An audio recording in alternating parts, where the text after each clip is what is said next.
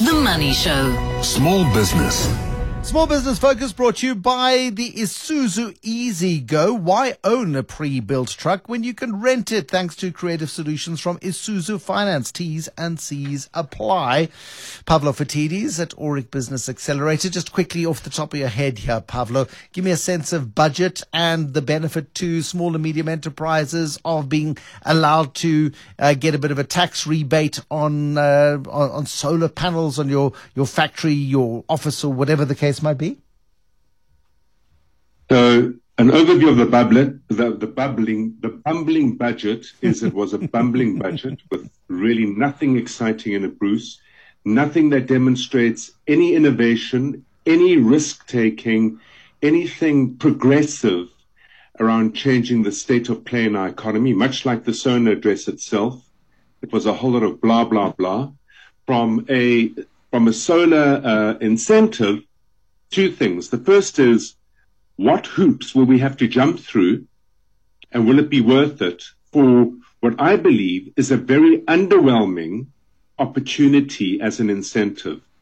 The big issue I had with SONA is that there was nothing said there that would position us as South Africa, given the energy crisis we have, and given the further recent exposure around the crime syndicates that prevent energy deregulation and energy innovation taking place. There was nothing said about positioning South Africa to be a forethought leader and innovator in renewable energy, given the crisis we have. It wasn't said in SONA, and it certainly hasn't come through in this incentive for business to try and rectify a problem that really should be ultimately government's issue to solve. But very underwhelming, if you ask me. Okay, good. We got that then. Let's then talk to the issue that we're going to raise this evening. You need to explain the topic as well. The tyranny of project revenue models. This is when somebody says, hello, I'd like, I don't know, a house built or a factory built or an engine built or some sort of project delivered upon. Explain it. Yeah, so anything that is project-based, in other words, has a beginning and an end, and it requires a big effort of work to deliver something from nothing, so you have the beginning and the end, as opposed to selling a can of beans, which gets bought every single day.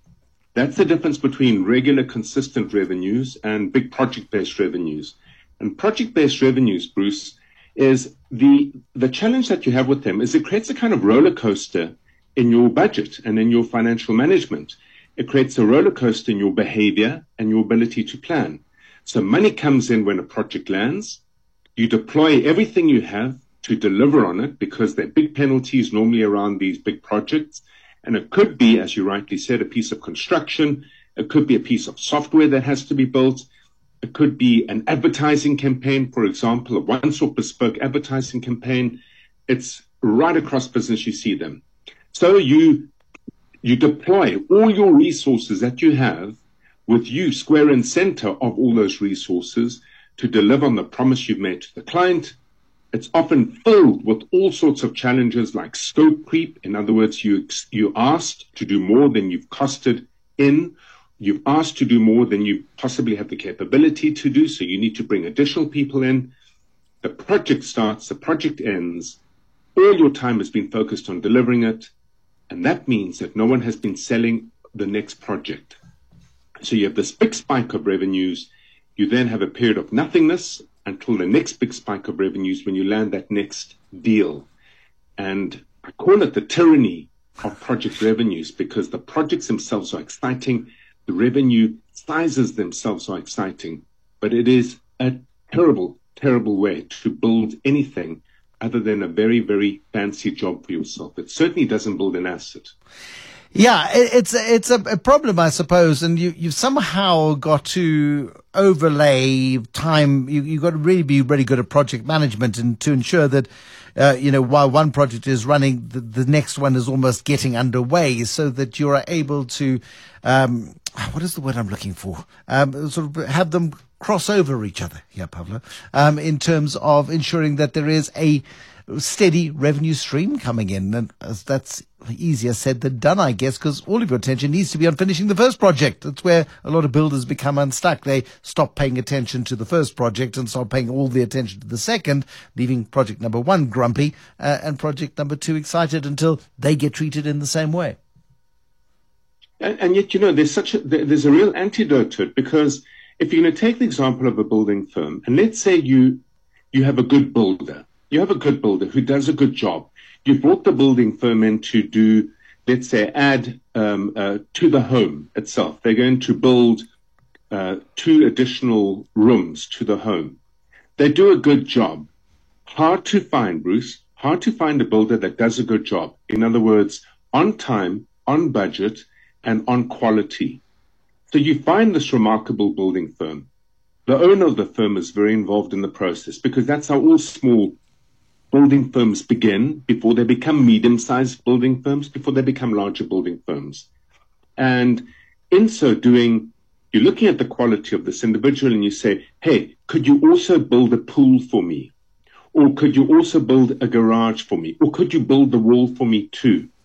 And before you know it, when you start building a pool as opposed to building rooms in a home, it means you need different materials. So you've added complexity now to your whole procurement process. It means you need different skills. So you've added complexity to your whole human resourcing aspect of your business. And if you haven't built a pool before, but you're building the pool because you have to make hay while the sun shines in the midst of this program or this project, you're likely to have to do rework. You're likely to make a few mistakes. And a large part of that profitability gets eroded. As opposed to turning around and saying, hey, as a construction firm, Bruce, the only thing we do are pools, nothing else, only pools. We understand the different designs. We understand the supply chain. We understand the raw materials that are needed. We know which materials work, which materials don't work. We know what skills are needed. We know how to sell pools, because it's all we do. So we've developed marketing content, we've developed sales systems, we've developed channels to individuals like estate agencies that know us to be the most reliable pool builders in the city, whatever the case may be. So we keep on getting more and more and more and more pools referred to us. We've simplified our supply chain, we've simplified our human capital that we need. We're able to train up the talent that we don't have. And because we have project after project after project after project, we have smooth revenues, we have predictability, and we're able to keep that talent on board.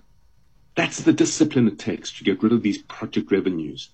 But very few people have that kind of discipline or long-term vision to make that tip or switch over. It's a really difficult thing to get right, particularly if you're starting up. If you are that the person who's been in business for, 18 months or 2 years, whatever the case is, you getting to a point where you think you can get a second crew or maybe a third crew or whatever the case is. Now you've got to be this masterful juggler of expectations and deliverables, I suppose. Completely. And that's why the simpler you make it, the more specialized you make it. I'll give you another example, and it's a firm that I did some very interesting work with probably about 8 years ago. General Builder, Bruce. General Builder. Tyranny of projects. Bouncing from one project to the next project to the next project. Every time they landed a job, they were paid a big deposit. Part of that deposit, which was there to secure all the materials needed for that particular project, was spent trying to finish off other projects. It created absolute hell. It was terrible. This particular business eventually, over a period of time, decided that it was going to focus exclusively and only on building loft rooms in medium-income suburbs, because there were some shifts and demographic shifts that were taking place. And what did we see? We started to see more people have to work from home, opting to work from home, needing additional space.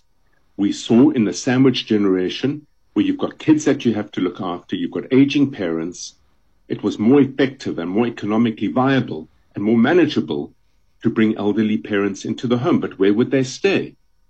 You wanted to improve the value of your own home, so you created more space within the loft.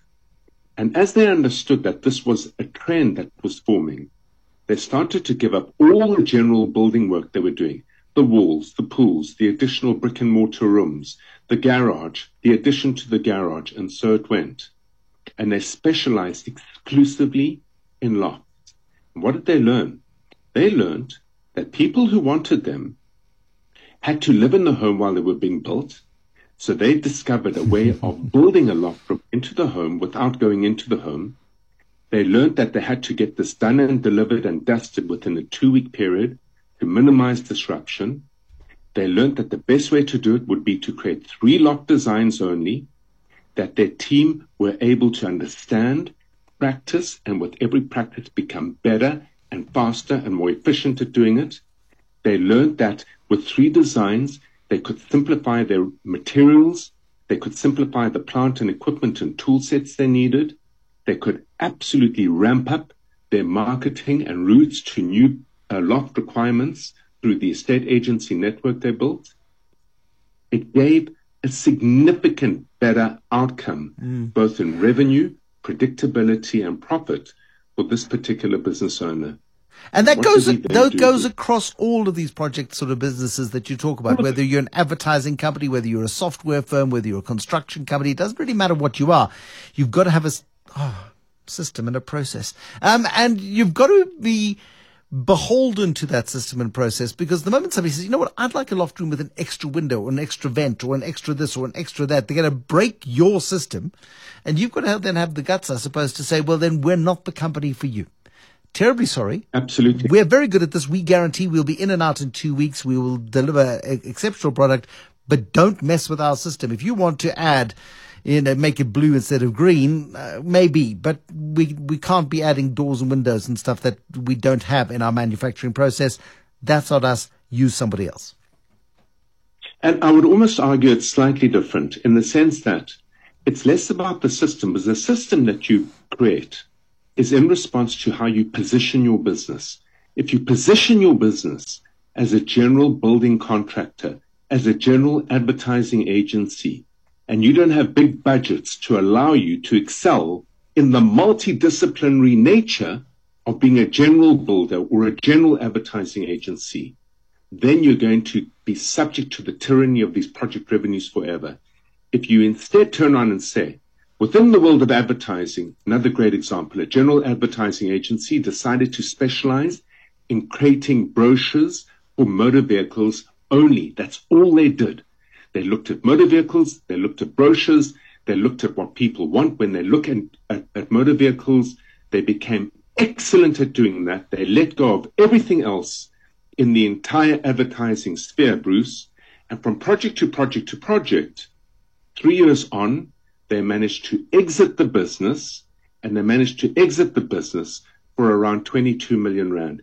It is very, very unusual for a small advertising agency, a general advertising agency, to get anywhere near that kind of exit fee. They turned this general project business into a product business, and then they built the systems to excel at delivering that one product, which were brochures for motor vehicles.